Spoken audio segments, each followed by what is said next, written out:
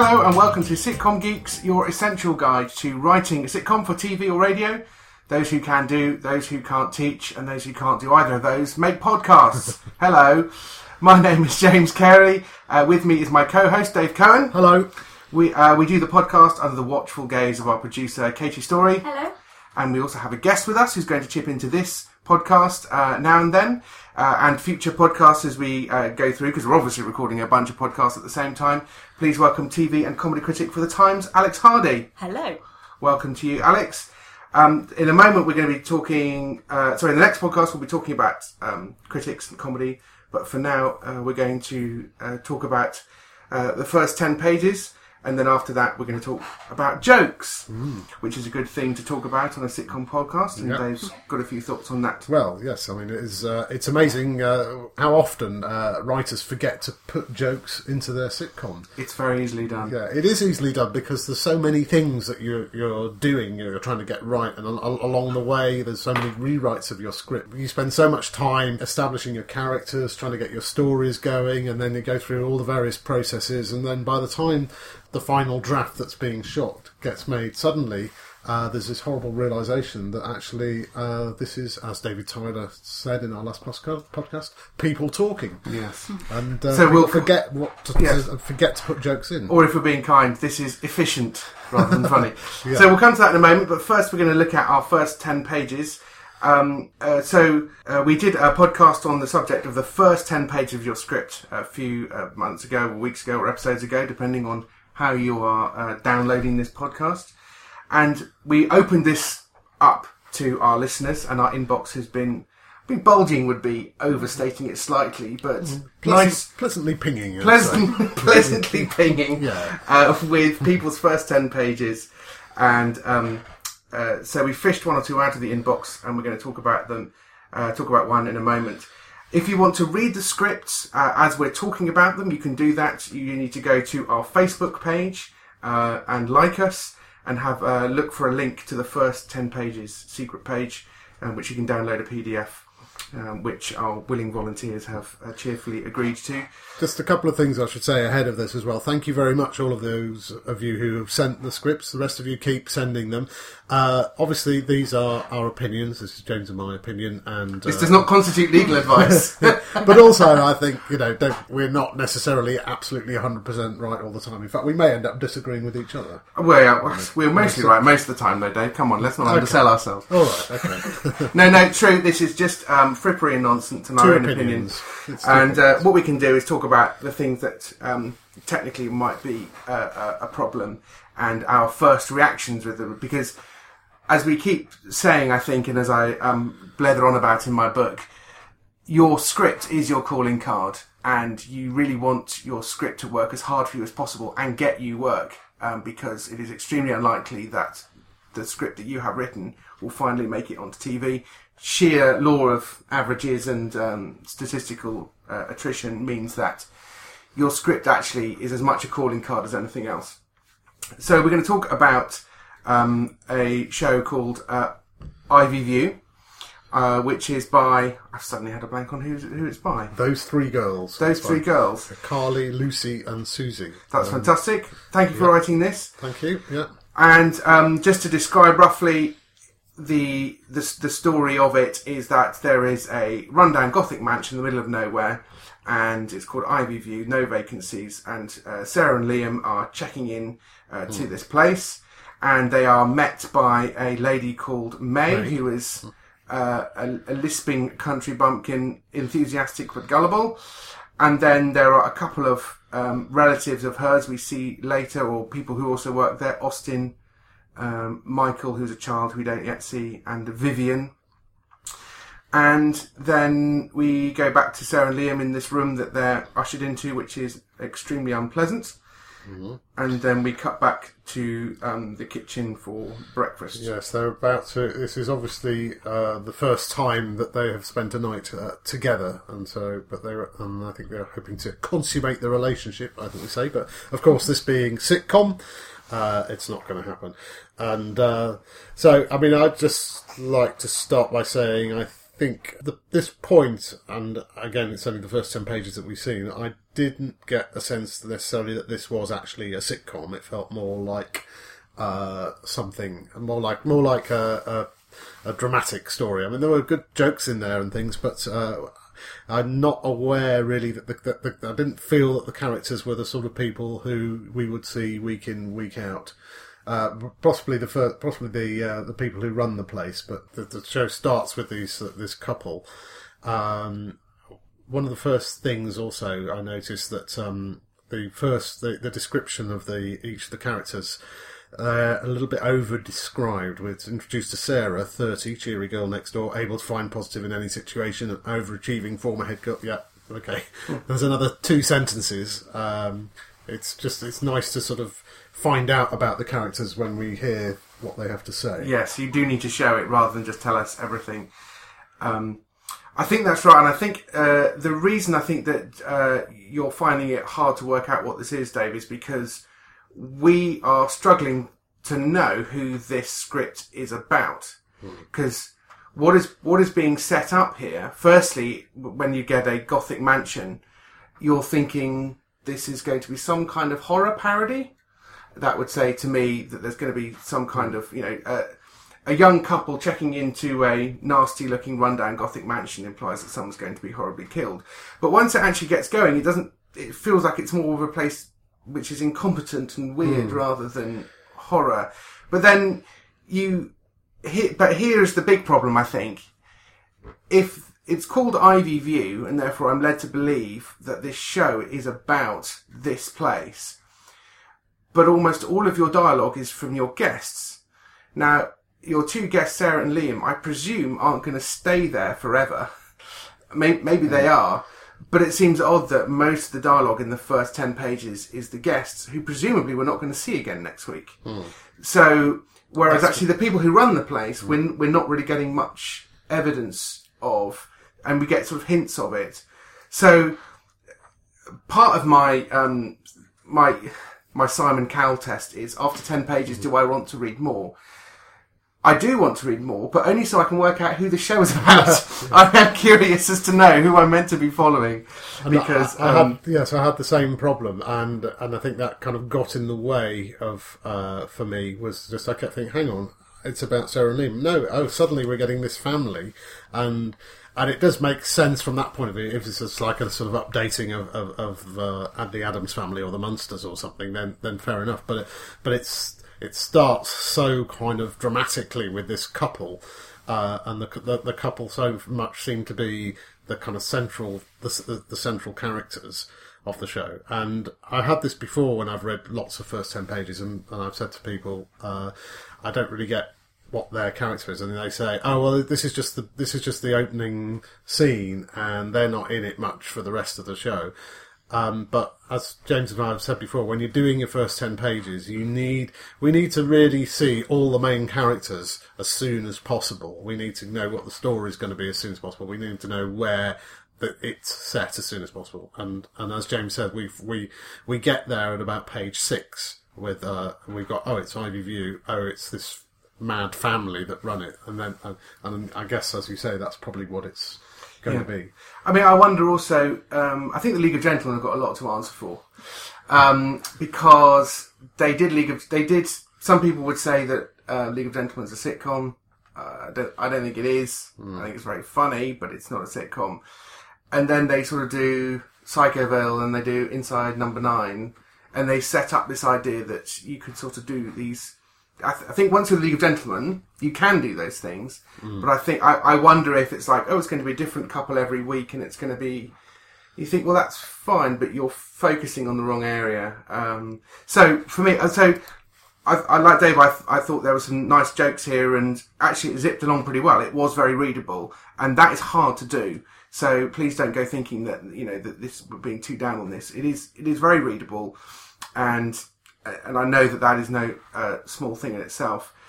But overall, I just think there's a setup problem here, and we're setting up something that feels like it's going to be horror, but then isn't, unless there's something to come in pages 11 to 32, or that there is a mystery here, or I I don't really know what I'm looking at. That's one problem. If I have another little thing that we can learn from that is worth pointing out is there are a few bits of dialogue here that people only ever say on television. There's a line where someone says, "Must I think of everything? You really stretch my patience at times." No human being has ever said that apart from me just then.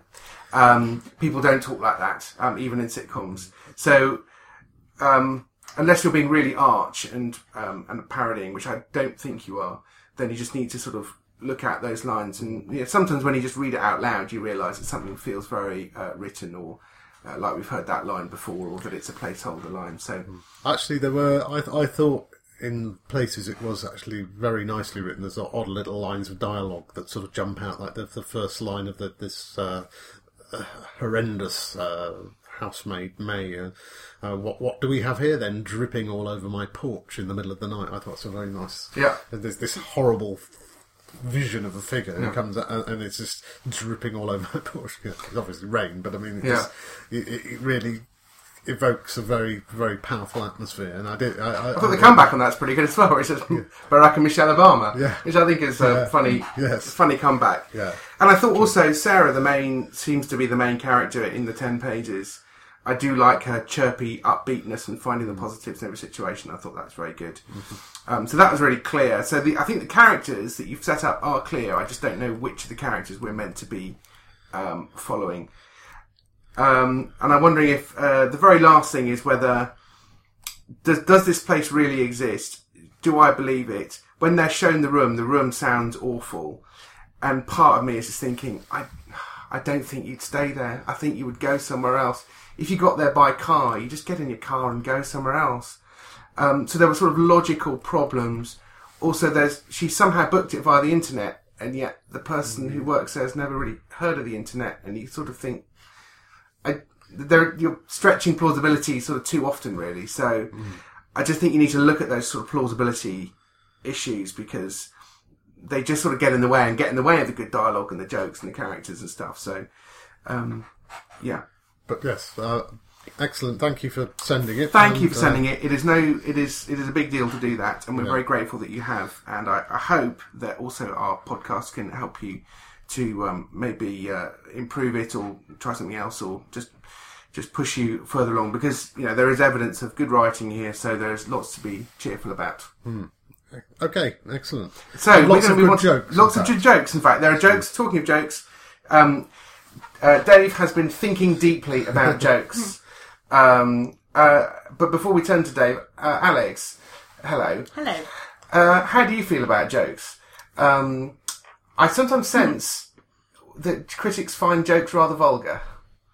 Oh, I definitely love a good joke. I suppose what I'd say is that you get the verbal jokes, the visual jokes. You can get jokes in character or catchphrase, or there are all kinds of different ways jokes can be delivered. And I suppose more and more, sometimes it's through tone or atmosphere. We're seeing a lot more comedy dramas where perhaps the gag rate isn't as high, but they're finding the funny or the strange in other kind of ways. So it is interesting, I think, to see how that ratio's tipped recently. And there are, I suppose you've got some of the really gag-heavy sitcoms, and then you've got those that trade more on atmosphere and strangeness. There's room for both. Different people like different things, but it is terribly frustrating when there just aren't enough jokes. It's. I do remember some. This was picked up by a lot of comedy writers on Facebook. There was a review of a TV program. It said something along the lines of. Like all great comedy, it doesn't need jokes or something like that. and obviously everybody went absolutely crazy about this. But I mean, that there is a sense that that the verite of the sort of non-audience show has kind of allowed people to sometimes allow people to get away without being as funny as we would want them to be. Do you get that much? I think so, and I think there is, as I say, I think there is room for both sort of tones, but at the end of the day, if we're all sort of massive comedy fans, you do want a deeply satisfying joke, don't you? So, well, that's interesting. You say that, and I'm sure we'll come on to this in future podcasts, but we are comedy fans, and yet a lot of people who watch comedy are not comedy fans, and after a long day's work, they just want to have a laugh. And so I think you've got the sort of the vintage boutique comedy, which probably does slightly turn its nose up at jokey jokes. And then you've got the much more broad mainstream jokes that people who just like laughing will watch, and the mainstream hits, which actually critics in the industry and various people can be a little bit snobby about. But actually, you know, this is just comedy for everyone rather than comedy for people who like comedy, if that makes sense.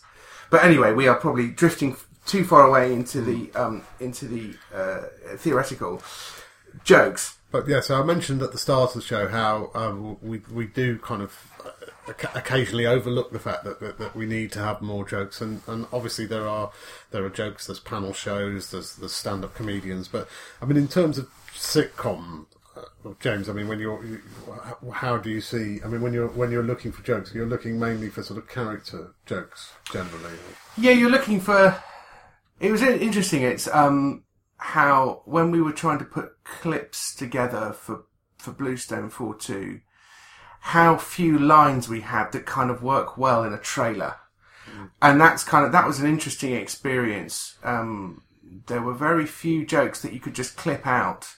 Other than have explosions and people sort of swearing, but you can't have people swearing in trailers, unfortunately. There was one joke where he says, "Do you know why so Afghanistan bomb disposal? Do you know why they're called booby traps? Because they get trodden on by tits like you." It kind of works as a joke, you know, especially then when Millsy just says, "Really? Is that true?" Yeah. No, it's not true. Yeah. So we had the occasional joke like that, which kind of. In one sense, they're sort of a bit Blackadder-ish or something, where they kind of have those, your brain is so minute that if a hungry cannibal cracked your head open, there wouldn't be enough inside to cover a small water biscuit kind of joke. I think if you're using too many of those, you've probably got a bit of trouble. You've just got people saying funny things, and actually you want people being funny without realising it, ideally, and sort of clashing against each other in ways that we find funny. In a sense, the people in the sitcom shouldn't really find themselves funny. You should be setting things up that we, the viewer, find funny, which is, you know, obviously a bit of a strange relationship. I think one of the problems is as well when you're writing jokes, you don't always know whether a joke is funny, and this is true about whatever level of writer you are. You don't know if a joke is funny until you try it out, and that's partly why people write so much in pairs, isn't it, really? Because the first person, if you can't actually persuade the person who's sitting in the room with you that what you've just written is funny, then you're going to struggle to get beyond that. And so that's a good reason to write with another person. I mean, you've written on your own, and you've written with another partner. I mean, how do you find it when you're kind of coming up with jokes for a sitcom while you're the only writer, for instance? I think undoubtedly when I'm writing with someone else, normally with Richard Hurst, I'm usually fairly confident that the script that we produce between us is probably funnier than the script that I've written on my own. And when I've written a script on my own, I am probably more reliant on the producer. When I was writing on my own, I worked a lot with one particular radio producer who was sort of almost like a writing partner, but was also a very good person for just saying, there aren't any jokes on this page. And it'd be a bit brutal, but I would sort of say, well, if you... yes, okay, there are no jokes. If you say that line in a funny voice. Point taken. So I think it does help, because it is so brutal, this process. And that's why in either case, we've tried to have read-throughs of the script. For the last series of Bluestone, we had at least 2 read-throughs of every script before we got to the big read-through, before we went off to South Africa to shoot it. So that we were just hearing it. And that's partly because we didn't film it in front of an audience. And so we pretty much had to commit to what we thought was funny and then film it. Because a studio audience does actually help you find what's funny. So I think anything you can do to give the jokes an airing, to give it a hearing, I think really does help. And just reading it with someone else, a scene which you thought was hilarious, in the cold light of day, when you read it out loud, can sometimes be very embarrassing. Yes. Well, we've been in those situations of the tumbleweeds roll through the room. The great cream of British comedy is reading your words, and they turn to dust. And Although sometimes something turns out to completely break up the room, and you thought, well, I didn't even think that was a joke. Yeah. That's just the setup, and then the actual joke comes. It's nowhere near as good as the setup. These things do happen. Can you think of any jokes you had to leave out of Bluestone 4-2? Well, we had a no joke left behind policy, so we were quite good at keeping jokes sort of on bits of paper and in files that we had to delete, but we thought, we might be able to tuck that in somewhere else. So I'm sure there were some spare jokes by the end that I would love to have got in somewhere else. But sometimes you just have to lose a whole scene, partly for time or partly because the overall scene doesn't work and you can't salvage a couple of good jokes. And normally I find, I had the luxury of being able to write 21 episodes of this thing. Normally the chance to use that joke will come back, and if you forget the joke, then it probably wasn't that good. And so So these things tend to have a way of, almost like viruses, really. They sort of creep back in. You thought you got rid of them, and then they come back again. Yeah. One of the things, I wrote a couple of articles about jokes for the British Comedy Guide a year ago or so, and one of the things that I was trying to find out was find people who had worked out what is a joke, and I couldn't find anywhere actually defining jokes. There's hardly anything. I mean, there are these books like the book Jimmy Carr did that sort of talks about certain types of humour, but the naked jape, which I've read and is rather very good. It's very good, and it's helped by having lots and lots of really funny jokes, interspersed throughout. But actually, what is a joke? And to kind of go back to the very basics of from a writing point of view, a joke is kind of like any sort of 3-act drama. And of course, the 3-act drama, which is sort of Aristotle, was the first person to basically sit down and say every story has a beginning, a middle, and an end, and that's what the 3-act drama comes from. There's a starting point, and so a bloke walks into a bar, so that's your act 1 of your joke, because that's a sort of reality, that's a sort of normal place that we're at, and then but he's got a sandwich on his head. That's act. So Act 2 has started. There's a complication. This man walked into a bar, which is familiar, but he has a sandwich on his head. Oh, right. So something complicated happened. We're in the middle of the story. We've got to resolve that story. And then the barman says, "You're banned." And so we come to the end of Act 2. This guy's going to say, why am I banned? We don't serve sandwiches. Yes, I'm sorry. Terrible joke. Really old joke, but just purely for the purposes of illustration. So your Act 3 is your punchline, and that's really how you write jokes. And that's kind of, I don't know if there's much more to say in terms of actually writing it. But then I started to try and look up different types of jokes, and again, there's not much kind of academic research gone into this. Freud's written a book about jokes, apparently, which yes, I haven't quite managed to get through. But but also I never tire of quoting Ken Dodd when he talks about Freud, because Ken Dodd's along the lines of, Freud's theories about comedy are all very well, but he's never played the second house of Glasgow Empire on a Friday night. You think, well, you soon find out what a joke is in those situations. Well, just what I did was I kind of made a very, very rough list of the types of jokes that there are, and it's it's not a definitive list, and things kind of go into other lists at different times. And the sort of joke that's most common joke, I think, is where reality is turned on its head. So that's the joke of surprise, and these obviously, when we're talking about sitcom and you're writing TV as much as radio, then you're looking for visual gags. And of course, I mean, the obvious one we think of, the Only Fools and Horses, the chandelier gag. Yeah. That's a surprise, isn't it? I mean, when Basil bashes his car with a branch, that's a visual. We're not expecting that, really. No. That's it's really nice how because the shot, it just sticks onto the car, and he runs off. And the first time you see it, you do think, well, no, he's abandoned the car. Yeah. He's running for it. And then he runs back in with a branch and starts beating him in daylight. So it's quite something. So in terms of writing sitcom, again, you're looking at you're looking to use these jokes for your characters and for your stories. I mean, can any spring to mind for you guys at all? Turning reality on its head. Can you think of your favourite examples of that? Any spring to mind? Oh goodness. I mean, in one sense, all jokes are realities turned on their head, and that's why I find categories really hard, because every joke is, to some extent, a surprise. But then the moment you say that, catchphrases aren't a surprise, and yet they are effectively jokes. And we're laughing at them. Well, actually, this is your next category, isn't it? Recognition. Recognition, I feel, is you can distinguish surprise from recognition, because although it's a surprise when you watch, say, someone like Michael McIntyre doing stand-up, it's also something that is in a very familiar world to you. And so this is, again, something I always recommend people should watch. There's a 3-minute routine that Michael McIntyre does about somebody running to get onto the tube, and whatever you think about this guy, he gets so many laughs packed into 3 minutes, which is a long time in comedy.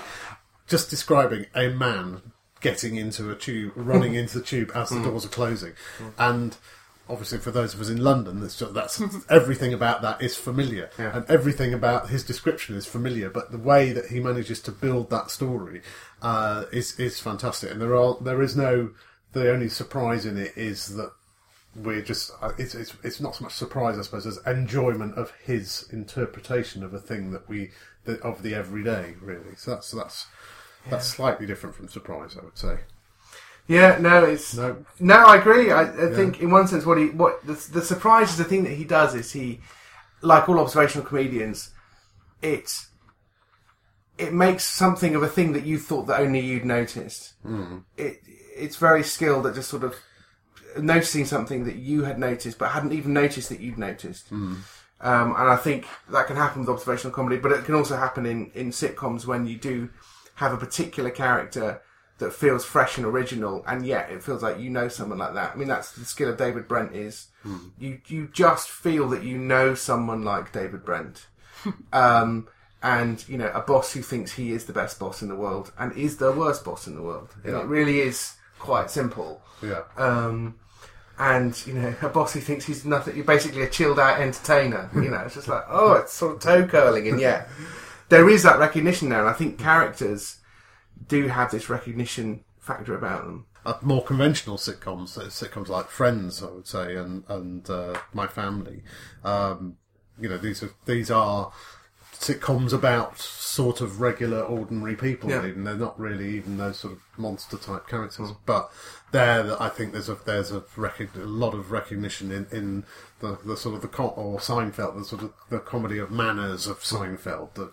How do you react in certain situations, and the kind of dissecting of that in Seinfeld is for me that's very funny. Seinfeld does the observational thing. It sort of turns it into a sitcom with the he's a regifter.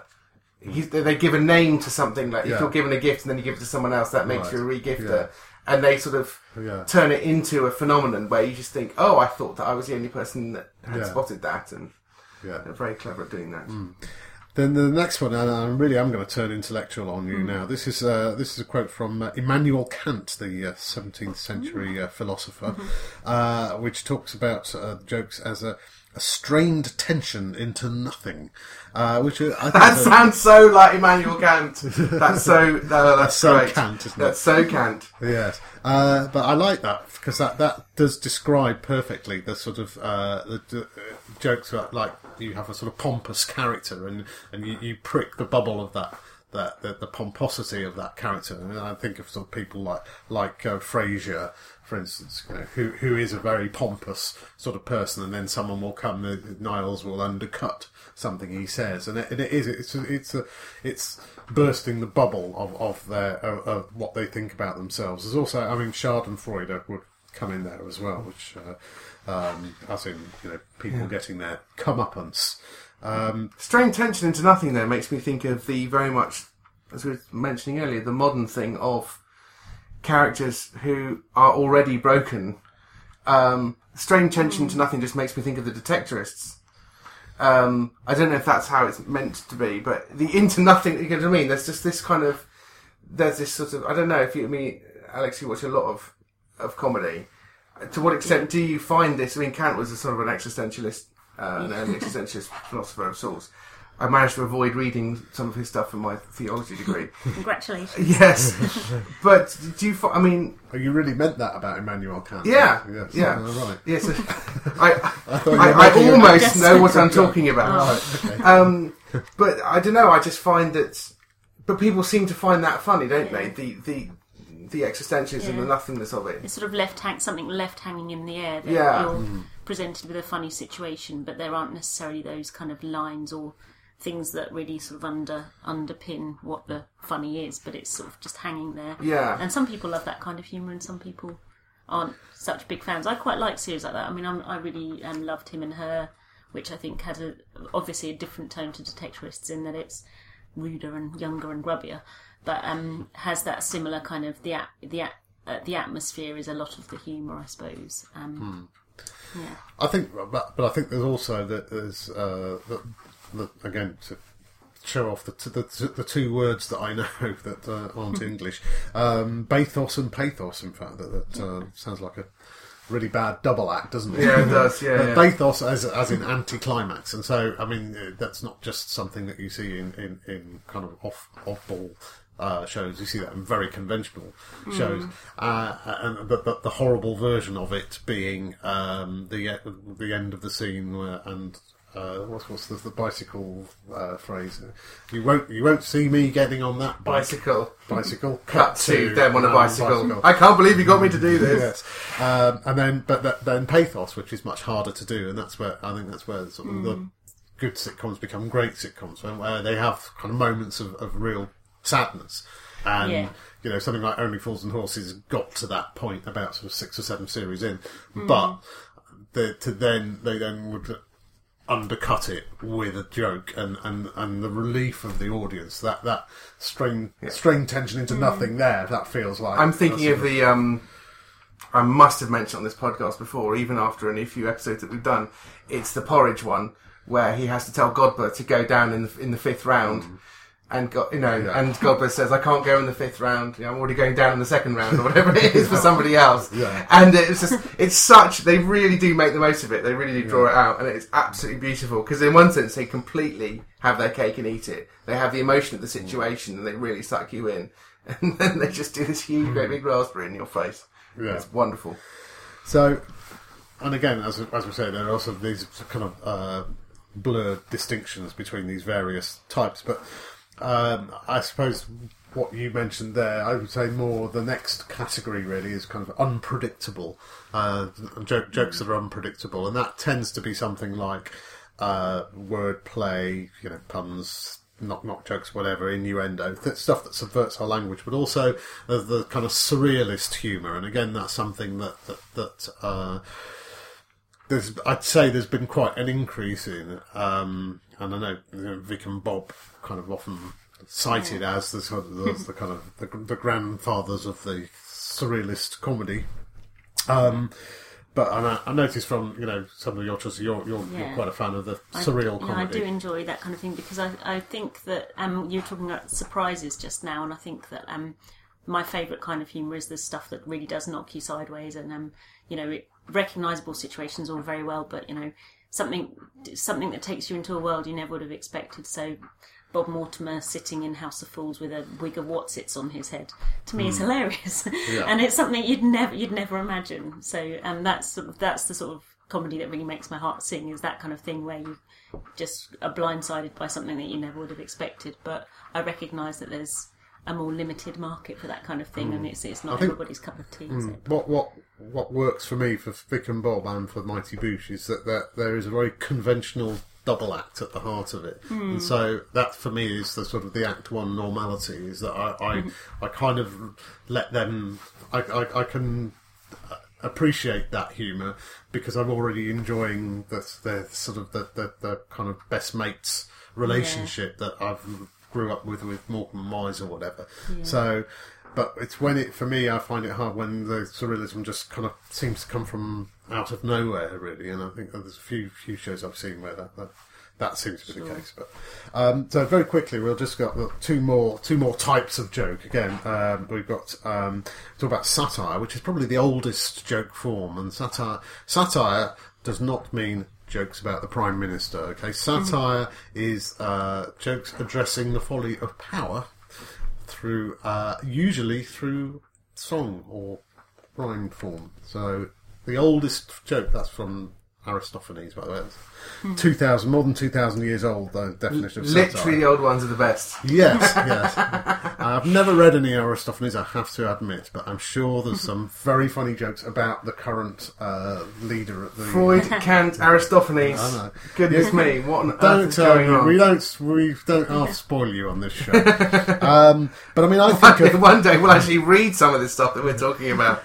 But I mean, I think of satire not as shows like Have I Got News For You, but I think something like Peep Show to me is a great has great sort of satire elements to it. I mean, anyone think of other examples that you would think, well, that's quite a satirical show. It's taking, it's attacking power.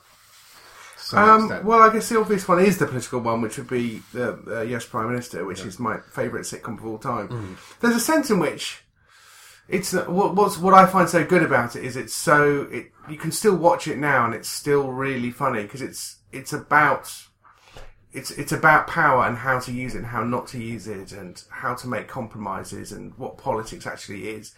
There's a sense in which it's I mean, satire is sort of quite a crude form, really, in some ways. Like, I'm thinking, let's go clever again. Let's go Swift with his modest proposal for that the Irish should eat their children in the famine.